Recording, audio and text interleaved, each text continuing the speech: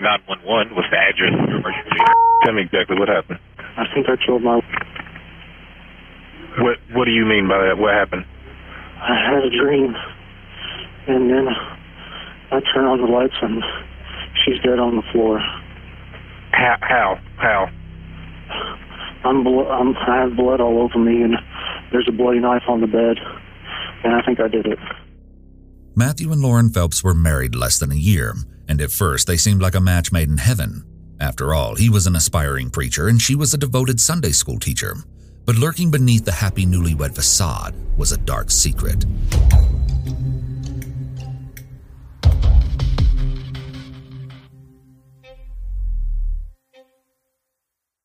It started as an ordinary evening in Raleigh, North Carolina, but that all changed when Matthew made a bone-chilling call to 911. I can't believe this. When did you wake up to find this? I don't even know what time it is. All right, stay on the phone with me, sir. I just gotta ask you a few questions, okay? I'm getting some help to you. Are you with the patient now? Yeah, I can see her. Okay. All right. How old is the patient? She's 29. Okay. Is she awake at all right now? What makes you think she's dead? Is she awake? She's not breathing. Okay. Okay. Do you think she is beyond any help? I don't know. I'm too scared to get too close to her. Okay. Just stay on the phone with me, sir. I'm here with you. I'm here with you. Paramedics rushed to the couple's home and encountered a gruesome scene beyond their worst nightmares. It wasn't just that Lauren had been violently murdered in her own bedroom, but that the person sleeping next to her claimed to have no recollection of the night's events. Still, Matthew had an explanation for his missing memory, and it's one that shocked even the most seasoned detectives. 28-year-old Matthew Phelps and 29-year-old Lauren Hugelmeyer first met during their time together in a Kentucky middle school and bonded over a shared love for Star Wars. The pair lost touch for a while, but eventually reconnected. They started dating and were later married in November 2016. Matthew then moved into Lauren's quaint Raleigh townhouse to begin their married life. Scrolling through their social media feeds, the church-going couple appeared happy and very much in love. Lauren worked as an auditor, a Sunday school teacher, and a Scentsy salesperson. At the same time, Matthew was employed at a lawn care business and studying to become a pastor. Life was good, but all was not as it seemed to be. Well, that was until September 1st, 2017. Hi, I'm Lauren, your Scentsy independent consultant. Thank you so much for joining me for this Facebook party. I just want to show you an inside scoop about what my favorite Scentsy things are. It has been a blessing to my life, for real, because I've met so many amazing, talented, inspiring women in the few months that I've been doing Scentsy, and I cannot be more grateful for the opportunity that Scentsy has given me. Just 10 hours after Lauren posted an upbeat video to social media highlighting a new Scentsy product, Matthew made that harrowing call to 911. He explained to the dispatcher that he had just woken up from a dream to find himself covered in blood, with his wife lying in the fetal position on the bedroom floor. Paramedics rushed Lauren to a nearby hospital, where she was confirmed dead on arrival. An autopsy report later told a terrifying story of what happened that night. The medical examiner found that she had suffered 123 distinct stab wounds and cuts, some up to 4 inches deep, to her head, neck, abdomen, and arms. In addition, she had countless defense wounds and hair, later determined to be Matthew's, clutched in one of her hands. Therefore, the medical examiner listed her official cause of death as homicide by multiple sharp force injuries. Meanwhile, Matthew, who police found emotionless at the scene, was apprehended and brought to the station for questioning. Investigators honed in on the fact that during the 911 call, Matthew seemed to be blaming his actions on something truly bizarre. When did you wake up? I don't know.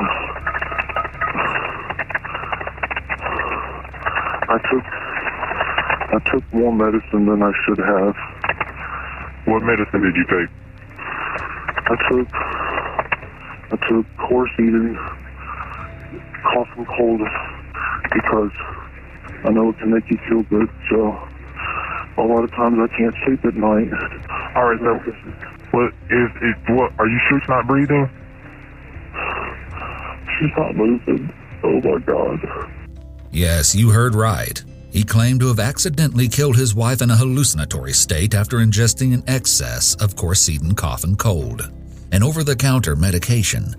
Now, this is where things really start to go off the rails. Bayer, the manufacturer of Coricidin, quickly reacted and released a statement expressing condolences to the family. They also remarked there is no evidence to suggest that Coricidin is associated with violent behavior. Still, detectives located an empty package of Coricidin at the crime scene, but not everything about Matthew's story was adding up. The crime scene seemed staged, with the murder weapon and medicine neatly placed where they would be visible to authorities. It also appeared that Matthew had attempted to clean himself up before paramedics arrived, as there wasn't nearly as much blood on him as would be expected. Still, Matthew insisted that the cold medicine made him kill his wife. Then, 4 days after Lauren's death, Matthew appeared in court for the first time, facing a first-degree murder charge. He entered the room and kept his head low to avoid eye contact with Lauren's loved ones, as the judge explained the potential consequences of his actions. Shortly after, a medical report was released stating that Matthew didn't have enough Coricidin in his system at the time to impact his reasoning, but he still didn't change his story. When Matthew's trial date finally arrived, prosecutors emphasized to the court that the attack on Lauren was both intentional and premeditated. They showed his search history leading up to the murder, which included questions like, how loopy does Coricidin make you? And, have other people been high from Coricidin? Adding even more fuel to the fire, investigators had conducted a luminol test at the house, which proved their suspicions that Matthew had tried to clean up the scene. Matthew's defense was basically grasping at straws and merely pointed to their client's seemingly harmless nature as the reason he should be found innocent. In reality, Michael's attorney was arguing a defense called diminished capacity. With a diminished capacity defense, any incapacitating factor, including voluntary intoxication, can be considered when evaluating a defendant's state of mind. Essentially, he is arguing that Matthew's mental condition was so diminished that he could not form the intent required to commit the crime. However, the fact that Matthew had made some suspicious internet searches cuts against this defense. On October 5, 2018, Matthew accepted a plea deal to avoid the death penalty and pled guilty to first-degree murder. He was given a life sentence without the possibility of parole. Following the sentencing, Matthew apologized to Lauren's loved ones. So, how did Matthew and Lauren go from marital bliss to murder in less than 1 year? Well, for starters, there were some financial difficulties. While Lauren had been rather thrifty in her spending, Matthew was known to blow large sums. I'm talking more money than he earned on iTunes and video games, forcing Lauren to pick up extra work.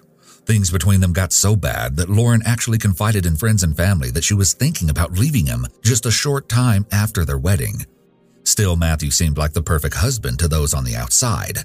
But unbeknownst to everyone, he was hiding a darkness that had followed him since childhood. Matthew reportedly struggled with depression most of his life. He later became addicted to video games and frequently abused cold medicine. Oh, and he was so obsessed with the 2000 horror film American Psycho that he made a secret Instagram account under @Marty_radical to share photos of himself dressed as the movie's killer. Matthew's apparent hero worship of a movie serial killer should send alarm bells ringing. Idolizing Patrick Bateman and dressing up like his character is a sign that Matthew may have been fantasizing about what it would have been like to actually be him. He also shared personal posts on other platforms, with one reading, "Ever since I was little, I've had some strong activity in my dreams. Nightmares, night terrors, sleepwalking, hallucinations, and controlled dreams have filled my life so far." It later came out that Matthew had previously been married and was allegedly violent with his ex-wife, who testified against him in court. Moreover, Lauren's friends told investigators that Matthew had something of an inappropriate relationship with one of their neighbors. So yeah, there were some definite warning signs of trouble in paradise. Lauren's heartbroken sister released a statement to the media saying, "He seemed to love Lauren in spite of any flaws she could have and would do anything to make her happy. What we didn't know is that he was playing a game, a very deadly game. He was luring all of us into a trap by taking advantage of our kindness and generosity. We never once thought Lauren was in danger." Unfortunately, abusers are very good at hiding the truth from everyone who knows them. They are excellent actors and can play the role of doting partner in front of other people. It can be very difficult and often impossible for family members or friends to recognize that their loved one is in an abusive relationship. It's sometimes even difficult for the person involved in the relationship to recognize it as abuse. The abusive partner can be sweet and charming one day, but cruel the next, often leaving the victim confused or even blaming themselves. Here are some warning signs that someone may be an abuser. Aggressive behavior in previous relationships is a huge red flag that more violence will occur in future relationships. Frequently overspending on non-essential items when that money is needed for both partners' basic needs can be a sign of financial abuse. Blowing large sums of money and leaving Lauren to pick up more work like Matthew did shows not only irresponsibility, but a lack of respect. How to leave an abusive relationship. Leaving an abuser can be one of the most dangerous times. Reach out to a professional for help on safely leaving an abusive situation. They can help you come up with a plan. Now, let's move on from that tragic tale to another insane true crime story, shall we?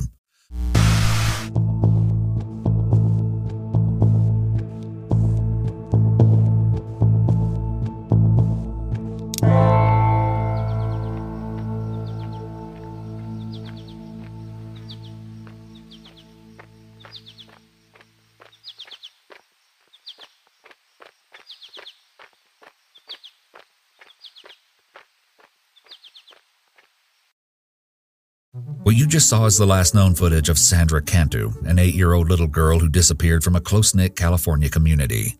Little did anyone know that suspicion would soon fall on the most far-fetched of suspects. Sandra Renee Cantu was born on March 8, 2001 in Tracy, California, where she lived in a mobile home with her mother, Maria Chavez, grandparents, and 3 older siblings. March 27, 2009 was just like any other day, with Sandra returning home from school at around 4 in the afternoon. She happily skipped down the road to her friend's house to play, but when she didn't return in time for dinner, her mother instinctively knew something was terribly wrong. Maria scoured the neighborhood looking for her daughter, even going door to door, but no one had seen Sandra, so she contacted the police and reported her child missing. Authorities arrived at Maria's home, gathered a few details about Sandra, such as the clothes she was last seen wearing, a Hello Kitty shirt and black leggings. Officers immediately started canvassing the area in hopes of finding Sandra, but they got the same results as Sandra's mother. Meanwhile, Maria received a text from one of her neighbors, a local Sunday school teacher named Melissa Huckabee, reading, "Tell the police that I had something stolen today around 4 p.m. I don't know if that makes a difference or not." No one could have ever imagined the impact this message would later have on the case. So with a potential robbery on the same day, police intensified the search for Sandra and called in the FBI. They also utilized helicopters, divers, cadaver dogs, and hundreds of volunteers. In addition, the FBI and Trace Crime Stoppers posted a $2,000 reward for her safe return, which quickly grew to $30,000 thanks to generous donations as Sandra's disappearance appeared all over the media. Detectives turned their attention to a few shifty characters known around town, including a strange man driving an ice cream truck in the neighborhood on the same day Sandra went missing. At first, it seemed like a good lead, but he was quickly ruled out. Detectives were made aware of another man who lived near Sandra and had been seen giving her an inappropriate kiss 2 years earlier. While he was undoubtedly sketchy, he was also ruled out in the young girl's disappearance. Then a potential break came in the case when searchers uncovered a Hello Kitty shirt at the local dump. Unfortunately, Maria confirmed that it was not the same size or color as the one Sandra had been wearing. It was starting to feel like every lead they got was a dead end. But then, something truly bizarre happened during a candlelight vigil for Sandra. Roughly 6,000 people gathered to show their support for Sandra's family, including the police. However, the prayers were interrupted when a woman ran over to the police, very agitated, crying, hyperventilating, and holding a letter she claimed to have found on the ground reading, "Cantu locked in stolen suitcase, thrown in water on Bucketty Road and Whitehall Road, witness." The woman calmed down and told the police that her suitcase had gone missing from her driveway the same day Sandra had vanished. Now, if you haven't already connected the dots, this woman was 28-year-old Melissa Huckabee. Police sent the letter in for forensic testing, noting the abundance of misspelled words and erratic handwriting.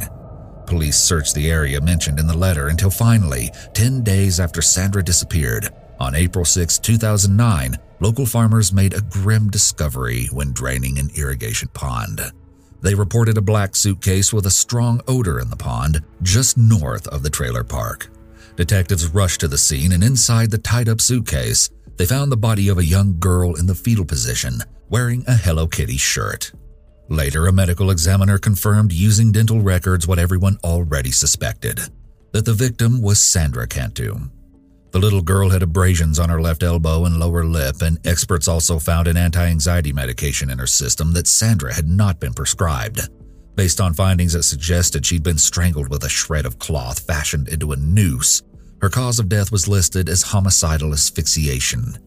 In an instant, the search for a missing child transformed into a hunt for a ruthless killer. While the FBI released a suspect profile of a white male between 20 and 40 years old with a history of violence against children, detectives were still suspicious of the woman who seemed to be continuously inserting herself into the investigation, Melissa Huckabee. Police went to Melissa's home to ask a few questions, and she asserted that she had been decorating her classroom at the local church during the time Sandra went missing. She also told them that she made a phone call around 4 that afternoon regarding her stolen suitcase. The officer asked Melissa why someone would take Sandra, to which she replied, "Why do people hurt other people? Because they're sick in the head. Disgusting." Melissa also said to detectives, "I don't know if you know this, but Sandra was my daughter's best friend," and explained that Sandra would often visit her home 10 to 15 times each day. Sandra was my daughter's best friend. She came over here almost every day and played with my daughter. Police obtained her cell phone records, which verified that she'd made a call at that time, but they still weren't sure when exactly Sandra disappeared and needed to gather evidence. So they locked down the church where Melissa worked, searched her mobile home, and combed through her car for clues. Inside her car, investigators found a post-it note containing scribbles of the exact address of where Sandra's body was dumped. They also located a notebook in her home with the same paper as the letter she had given the police at the vigil. Oh, but the real nail in the coffin was that she left impressions of the letter on a different page, proving she had written the letter in that notebook. It's possible that Melissa wrote that letter and caused the scene at Sandra's vigil because she enjoyed the attention. Detectives uncovered a metal rolling pin often used to make bread for the Lord's Supper with a suspicious blood-like smear and a bent handle in the church. DNA tests would confirm the reddish-brown smudge to be Sandra's blood. Moreover, one of the blinds in the church was missing a cord matching the one used to tie the suitcase. As evidence mounted against her, the pressure became too much for Melissa, and she attempted to take her own life. Investigators had to wait until the hospital released her before another interview, but they asked a few questions over the phone. Fingers were sort of pointing toward your dad or your grandfather, and you wanted to make something clear, right? That was my suitcase. It was stolen out from in front of my house. So do you believe your missing suitcase was the same suitcase that Sandra was found in? I do not know. The suitcase that I've seen, from what I can see on TV, it does not look like my suitcase. Melissa, making it clear that she has only seen the suitcase Sandra was found in on TV, could be her way of ensuring she doesn't slip up by admitting she knows whether the suitcase was hers or not. By saying it doesn't look like hers, she also may have been attempting to shift suspicion away from herself. Police have not disclosed any information as to whether or not it is my suitcase. I know they are in the process of getting pictures of suitcases, my specific suitcase. Then an ex-Marine and his wife who lived nearby informed police that they had seen Melissa at the irrigation pond during the hours of interest in Sandra's disappearance. They described her as distracted and hurried and said she told them that she had just stopped to urinate. Melissa left the hospital a few days later, and when faced with the enormity of the evidence against her, she cracked and told investigators that she had killed Sandra. She insisted that it was all an accident and that they had been playing a game of hide-and-seek when Sandra locked herself in the suitcase. There was no confusion, given the evidence that Sandra had been assaulted with the rolling pin. Not to mention, detectives found the same drug that Sandra had in her system in Melissa's purse. Furthermore, a glance at her record showed that she had been accused of allegedly drugging another little girl earlier that year. However, based on a lack of proof, no charges were filed against Melissa. Investigators speculated that she had been practicing her calculated attack at that point. Melissa then confessed that she had put the bag in her car and forgotten about it, and by the time she remembered, Sandra was already dead, and she panicked. This confession may have been an impulsive story Melissa made up in an attempt to get in less trouble. At that point, she likely knew there was too much evidence against her to entirely get away with it, so she needed to say something to try and lessen the charges. Unfortunately for Melissa, her story wasn't adding up. At her trial, Melissa was described as somewhat of a loner who suffered from mental illness. Prosecutors alleged that Melissa had lured Sandra to the church before slipping her the drug and waiting for her to pass out. Then she assaulted and strangled the little girl before cramming her body into the suitcase and throwing it into the pond. Although Melissa appears to become emotional at times, it's unclear if this is genuine or if she is faking sadness for attention or to look sympathetic. Although she appears on the verge of tears a couple times, she does not actually cry. It's also possible that the emotion Melissa is feeling is because she got caught, not because of what she did. Melissa pleaded guilty to first-degree murder and kidnapping and was sentenced to life in prison without the possibility of parole to avoid the death penalty. She apologized to the Cantu family in court, saying, "I still cannot understand why I did what I did. Every day I try to discover my motivation, but I still do not have an answer. This is a question I will struggle with for the rest of my life." When asked about her motive for the crime, one officer stated, "Melissa's world was her daughter. Sandra was like the little flower child of the trailer park. Everybody liked her. Melissa's daughter is not like that. I don't know if there's some jealousy going on." Red flags. This case is every parent's worst nightmare because there do not appear to be many warning signs of what Melissa was capable of. However, the alleged prior attempt of drugging another child is one huge red flag in this case, but unfortunately, no one knew about it until after Sandra was attacked. Another red flag is that Melissa kept inserting herself into the case. It's likely that Melissa enjoyed the attention she got by being involved. The moral of this story is that Melissa Huckabee was a cold-hearted monster who robbed the world of a precious little light. Sandra's family can only take solace in the fact that this woman will never be able to do this again. Alright, on that note, it's time for our last twisted true crime case. 16-year-old Rebecca Marie Watts, better known as Becky, was a teenage girl living in Bristol, United Kingdom when she seemingly vanished into thin air. While officers initially believed she may have simply run away, secrets hidden in her home revealed that she had actually been murdered in one of the most savage ways possible.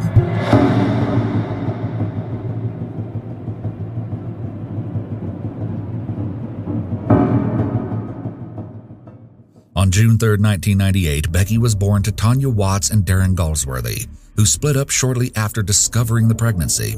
Therefore, Becky lived separately with her mother, but when she was 3 years old, the Bristol Safeguarding Children Board decided she would receive better care living with her father. At this point, Darren had married a woman named Angie and settled into a life with her and her son, 12-year-old Nathan Matthews. Still, they welcomed Becky with open arms, and the environment with both children seemed to be a great fit, as Nathan doted on his new little sister. Despite their 9-year age difference and some typical sibling arguments, the two were said to have formed a strong bond right away. Unfortunately, however, Becky was bullied relentlessly in school, with teachers describing her as incredibly shy and quiet. As a result, she developed a severe eating disorder and became anxious when leaving her home. Becky continued to struggle with her mental health, so Angie called the Children and Young People Services for help with managing her stepdaughter's growing anxiety, but they failed to thoroughly investigate her claims. So instead, Becky began meeting with a social worker where she expressed feeling alone and fearful of someday being abducted. She also mentioned that a young male peer had threatened to post nude photos of her on the internet. Following this, Becky was removed from public school and enrolled in a hospital education service, where she seemingly thrived and even made some good friends. She also began dating a fellow high school student named Luke Oberhansley, but unfortunately, things were about to take a grim turn. Sadly, around this time, Angie was diagnosed with multiple sclerosis, which took a massive toll on the entire family.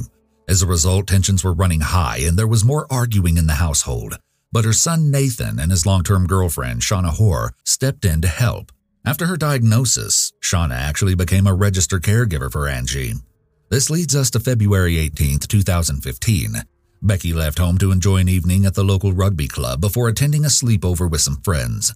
She woke up early the next day and headed back to her house, excited to see her boyfriend in a few hours. Around 11 in the morning, Luke sent her a message indicating he was ready to meet up, to which she replied, "Goody XXXX," followed by a final text saying she was jamming out to music. Then, nothing. Becky suddenly stopped responding to text messages, phone calls, and social media. At first, her family just assumed she was off with friends or her boyfriend, but they started to get worried when she still hadn't come home the following evening. So they contacted the police and reported her missing. Angie confirmed that she had briefly spoken with Becky at their home shortly after 11 on the day she went missing, but she was hurrying off to an appointment and didn't gather much from their conversation. Given Becky's age and history of mental health issues, police took her disappearance seriously from the jump. They speculated that she might have taken her own life, so they began large-scale searches of nearby areas, but there was no sign of the teenager anywhere. While searching her bedroom, they realized that her cell phone, tablet, and laptop were all missing. Oddly, though, all of her clothes and money were left behind. Authorities wondered if she had simply run away, but her parents insisted that she wouldn't leave without telling anyone. Then, a few days after she disappeared, her father and grandmother captured the world's attention by making a public plea for her safe return. Following the appeal, #FindBecky started trending on social media. With virtually no leads, detectives started interviewing everyone close to Becky, starting with her family members. Shauna spoke up first and said that while she didn't see Becky, she heard someone go down the stairs that morning, followed by the front door closing, and assumed it was her leaving. Nathan was also at home that day as he and Shauna had been caring for Angie, and he provided the same story to police, that he believed he heard Becky but never actually saw her that day. So under the impression that Becky was at home just before she vanished, investigators sent in a forensic team to search. They uncovered small bits of blood around the doorframe of Becky's bedroom at varying heights, suggesting that there had been a struggle of some kind. They also discovered a fingerprint and sent all the evidence off for testing. Detectives called in Shauna and Nathan for further questioning. Just a minor thing really, but I think some of our colleagues were trying to speak to Nathan, perceived a bit of reluctance. Do you have any knowledge of that? Not to my knowledge, I wouldn't know now. No. Nathan had any sort of concerns about speaking to us? Not that he's told me now. No. Okay. If he does, I wouldn't know then. During Shauna's interview, there are a few things that raise suspicion. She laughs nervously when answering a lot of the questions, which is inappropriate given she is discussing her boyfriend's sister, whom she knows well. How is he finding it? He's found it quite hard, actually. Again, he's kind of more thinking, my God, if it would... Yeah. Or again, knowing how hard it'd be for his mum at the moment.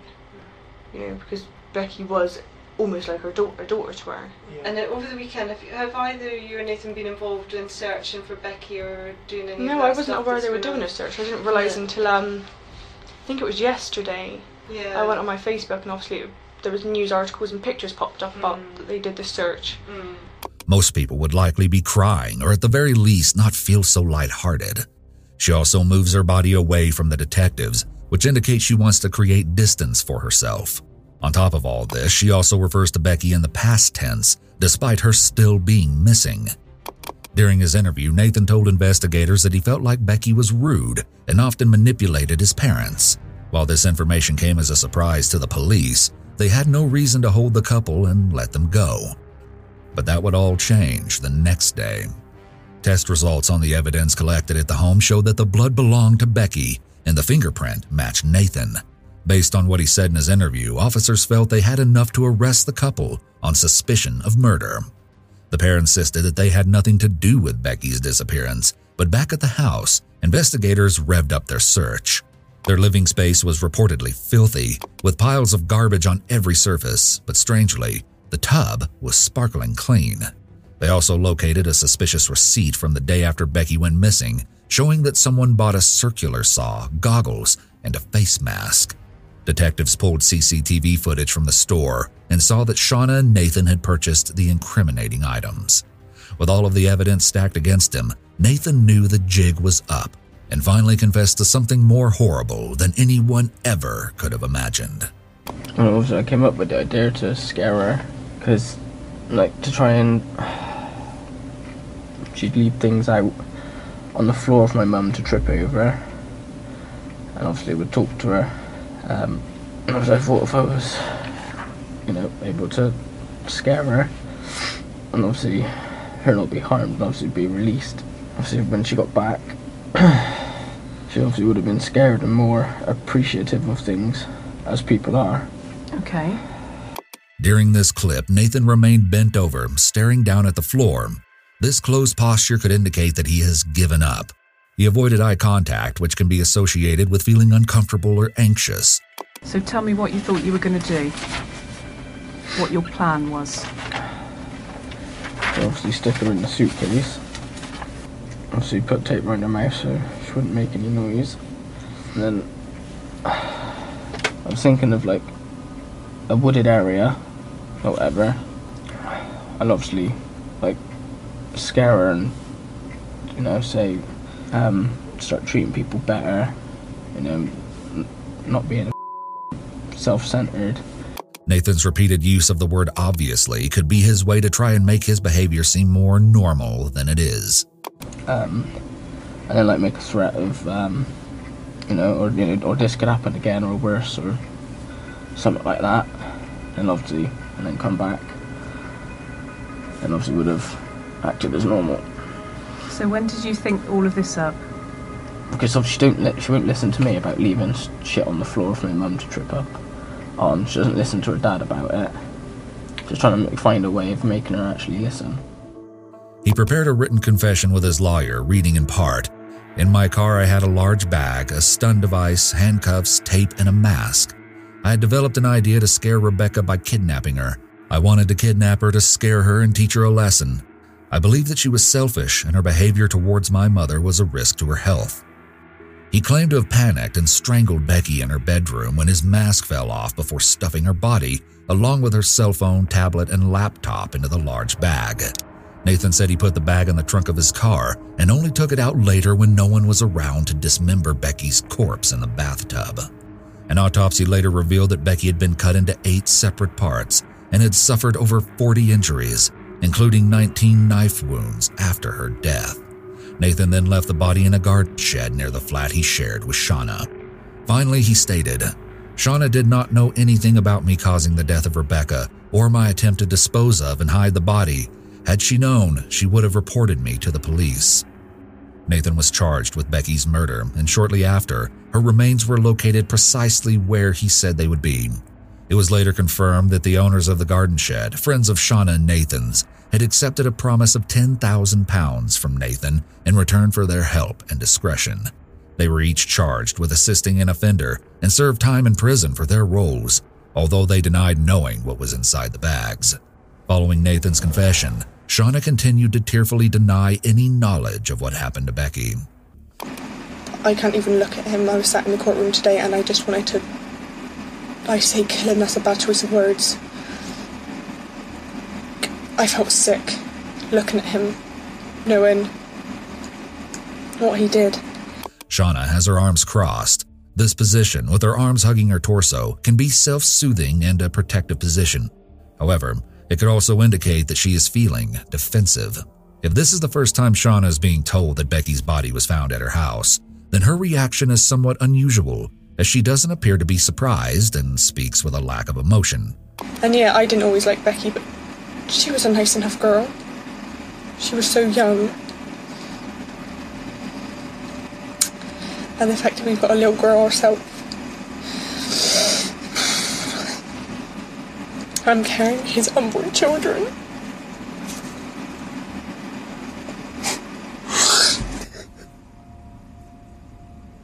Shauna breaks down and cries at one point, but this show of emotion appears to be linked to herself and her unborn child rather than to Becky. Investigators felt confident that Shauna was more involved in the situation than she was letting on, but they still had to prove it. During questioning, they gathered that the couple had enjoyed an evening of Monopoly and takeout food after the crime. Still, when asked about Shauna's involvement, Nathan adamantly claimed to be the sole perpetrator. It was pretty hard to believe that Nathan had carried out such a gruesome crime without Shauna noticing a thing. Then, cell phone records emerged containing horrifying messages between the pair, including plans to kidnap young girls in the time leading up to Becky's murder. One text from Shauna to Nathan read, "Just went to Cost Cutter and saw a very pretty petite girl. Almost knocked her out to bring her home. LOL, XOXO. Moreover, it was later learned that the couple had started dating when Nathan was in his early 20s, and Shauna was just 14 years old. Not only could this relationship be illegal, but there's a huge maturity level difference between a 14-year-old and a 20-something-year-old, and it's likely that this imbalance could result in the younger partner being manipulated. Shauna was consequently charged with perverting the course of justice, and after her DNA was discovered in a bag with Becky's remains and inside one of the face masks, she was also charged with murder. Shauna and Nathan were also charged with conspiracy to kidnap, preventing the lawful burial of a body, possessing a prohibited weapon, and 4 unrelated counts of making indecent images of children. At their trial, Nathan alleged that Becky's death was a horrible accident, and while he admitted to the other charges, he denied the murder charge. Shauna denied any involvement whatsoever and referred to the text messages between herself and Nathan as unfortunate and sarcastic. After nearly 5 weeks, the trial came to a dramatic conclusion, with Nathan being escorted to the courthouse for sentencing in a police convoy. He was ultimately found guilty of murder and Shauna guilty of manslaughter. Additionally, they were both found guilty of all other charges against them. Nathan was handed a minimum term of 33 years behind bars, and Shauna got a sentence of 17 years. Red flags. One red flag in this case is the text that Shauna sent to Nathan about taking a girl from a store. Even if this was just a joke, as Shauna claimed, it's still extremely concerning to banter about kidnapping. If your partner ever makes comments about abducting someone, consider that a wake-up call, as that is not normal behavior. Thank you so much for listening to this episode of a True Crime Podcast. Before we wrap up, I want to take a moment to remind you that publishing this podcast takes a lot of time and effort, and I'm not making any money from it. So if you enjoyed this episode and find value in the content we publish, please consider supporting us by subscribing, rating, and reviewing the podcast on your favorite platform. Your support will help us reach more people, and it will also give us the motivation to keep creating high-quality content that educates, entertains, and inspires you. We appreciate your support and feedback, and we look forward to bringing you more great content in the future. Thank you again for listening, and until next time, take care